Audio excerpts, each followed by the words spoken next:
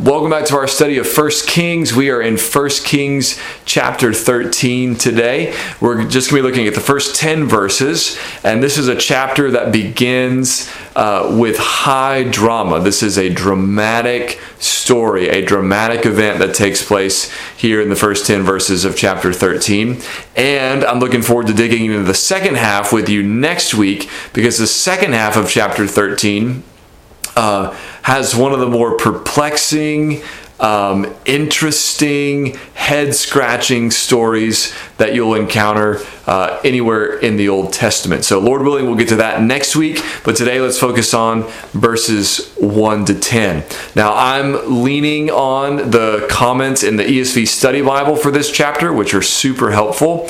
I was also really helped by the comments of Dale Ralph Davis, who I think I mentioned before. He's just a superb Bible teacher, especially when it comes to the Old Testament. And so I really benefited from their help in understanding this chapter. But let's dig in to verse 1. It says, "And behold, a man of God came out of Judah by the word of the Lord to Bethel. Jeroboam was standing by the altar to make offerings." Now, here's something that I missed that I encourage you not to miss often, but I missed it this time, and that is the significance of the connection between chapter 12 and chapter 13. Sometimes those chapter breaks really get in our way, and I think both Dale Ralph Davis and the ESV Study Bible point out that what happens in verse 1 happens hot on the heels of the last verse of chapter 12. Remember, in chapter 12, Jeroboam has established a rival religion.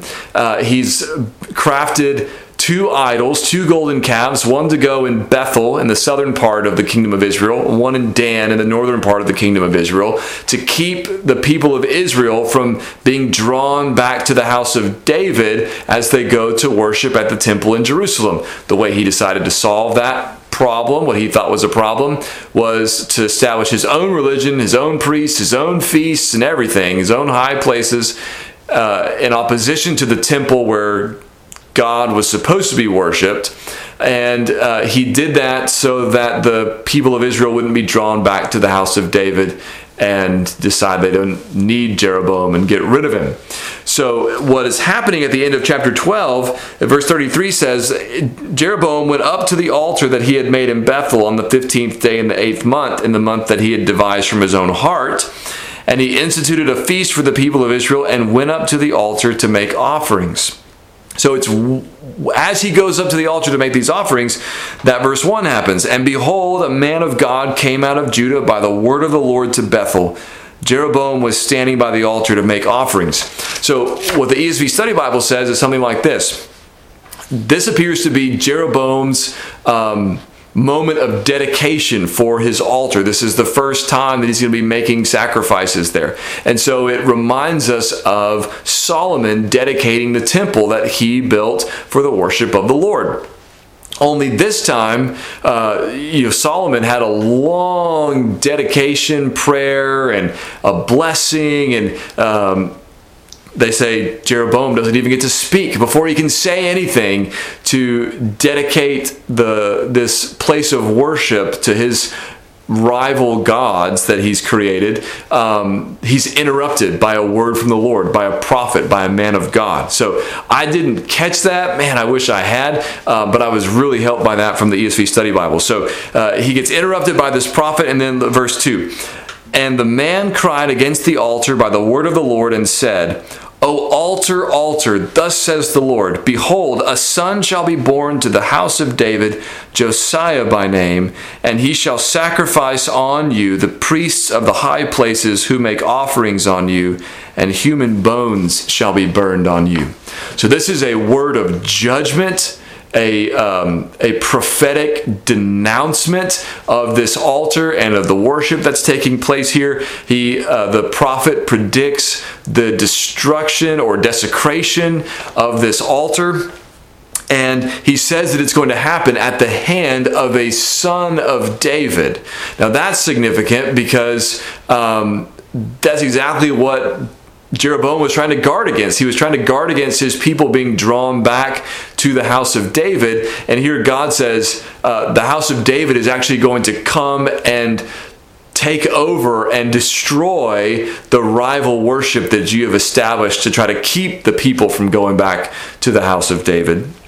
The second thing is, we know that it's from the line of David that the great king is going to come who's going to reign over God's kingdom forever. Now, it's not going to be Josiah who's named here, but Josiah is pointing toward, reminding us of that future time when some son is going to be born from the line of David who's going to establish the kingdom of God. Josiah is a pointer to that king, to Jesus, the Messiah. Also, it's significant that Josiah is named in advance. This very rarely happens in the Bible, that God puts a name on the person that he's going to use in the future before they're even born. It does happen with Cyrus. I think it's in Isaiah 45, but it's rare that God does this. So he names the king from David's line in advance who's going to come and bring destruction on this altar that Jeroboam has established for the idol that he has crafted. God is going to bring judgment on this altar. And then verse 3 says, "And he gave a sign the same day, saying, This is the sign that the Lord has spoken. Behold, the altar shall be torn down, and the ashes that are on it shall be poured out." So with this prophecy about what's going to happen in the future comes a sign to confirm that this really is a word from the Lord. And the sign is that the altar is going to be torn down and the ashes poured out. Now, when is that going to happen? Sooner than you might think. Verse 4, "And when the king heard the saying of the man of God, which he cried against the altar at Bethel, Jeroboam stretched out his hand from the altar, saying, Seize him. And his hand, which he stretched out against him, dried up, so that he could not draw it back to himself." That's a terrifying moment. Jeroboam hears this word of judgment from the prophet speaking God's word, and rather than repenting, rather than humbling himself, rather than acknowledging his sin and his rebellion, he tries to stop the prophet. He calls for him to be seized, arrested, and who knows what he would have tried to do with him once they had caught him. But when he stretches out his hand to call out against this prophet, what happens? God dries it up so that he can't draw it back. Ooh, right? And so God enacts judgment against Jeroboam, which is another sign that this is really God at work speaking this prophecy through this man of God. That's confirmed by what happens to the king's hand when he tries to have the prophet arrested. And so then verse 5 says, "The altar also was torn down, and the ashes poured out from the altar according to the sign that the man of God had given by the word of the Lord." So apparently it happens almost immediately that this sign is fulfilled, that the prophet had spoken, that the altar is torn down and the ashes are poured out. Now, how did that happen? Was there some kind of earthquake? Were there some people waiting in the wings who knew this was the wrong thing to do, and as soon as they heard the prophet speak, they ran up and tore up the altar? We don't know. It doesn't tell us. We would love to know. But what we need to know is that it happened. The sign was fulfilled. So you've got the prophet announcing judgment. You have the sign being proclaimed of the altar being destroyed and then torn down. That sign happens almost immediately. And in addition to that, the king who tries to have the prophet arrested, his hand dries up so that he can't draw it back to himself. So it's very clear in this moment that God is acting, right? That God is at work, that Jeroboam and his rival religion are under the judgment of God. So what happens next? Verse 6. "And the king said to the man of God, Entreat now the favor of the Lord your God, and pray for me, that my hand may be restored to me. And the man of God entreated the Lord, and the king's hand was restored to him and became as it was before." So the king is at least willing to say, ask God to heal my hand. right? And the prophet agrees, and he asks the Lord to restore his hand, and God does. Now, we don't want to make too much of that, right? Because Pharaoh does the same kind of thing. If you go back and read the story of the plagues in the book of Exodus, Pharaoh also will say, okay, I sinned, pray to the Lord, or pray to your God and ask him to take these things away, or whatever. But he didn't really truly repent, and the same is true of Jeroboam. He wants his hand fixed, and he recognizes the power of God that just dried up his hand, and he wants God to use that power to heal his hand, but Jeroboam does not actually turn back to the Lord. And we know that because at the end of the chapter in verse 33, it says, after this thing, Jeroboam did not turn from his evil way, but made priests for the high places again from among all the people. Any who would, he ordained to be priests of the high places. So Jeroboam did not repent. He did not stop worshiping the idol. In fact, he appointed more priests. And so he didn't listen to the Lord. This is a warning for us. Right, this is a warning for us. Jeroboam is an example of what not to do, how not to respond to the Lord. He doesn't repent. He doesn't listen. And how do we respond when our sin is called out? If someone shows up and says, you're doing the wrong thing, God doesn't want you to do this. If you're going to do this, you're going to be judged. Do we get angry? Do we get mad at the messenger? Or do we recognize that God is speaking and that God is right and we're in the wrong and that we need to repent?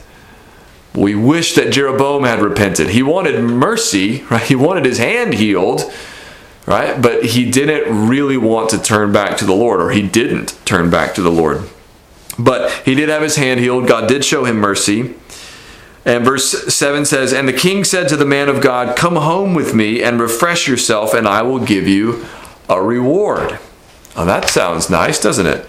But look at verse 8. And the man of God said to the king, if you give me half your house, I will not go in with you, and I will not eat bread or drink water in this place. For so was it commanded me by the word of the Lord, saying, you shall neither eat bread nor drink water, nor return by the way that you came. So he went another way and did not return by the way that he came to Bethel. So the king, it sounds to us like the king is maybe trying to be nice, right? Come on, have a rest, have a drink. I'll give you a reward. Maybe that sounds like the king has had a change of heart. But God has already told the prophet, don't stick around. Don't even go home the same way that you came. Don't eat bread. Don't drink water.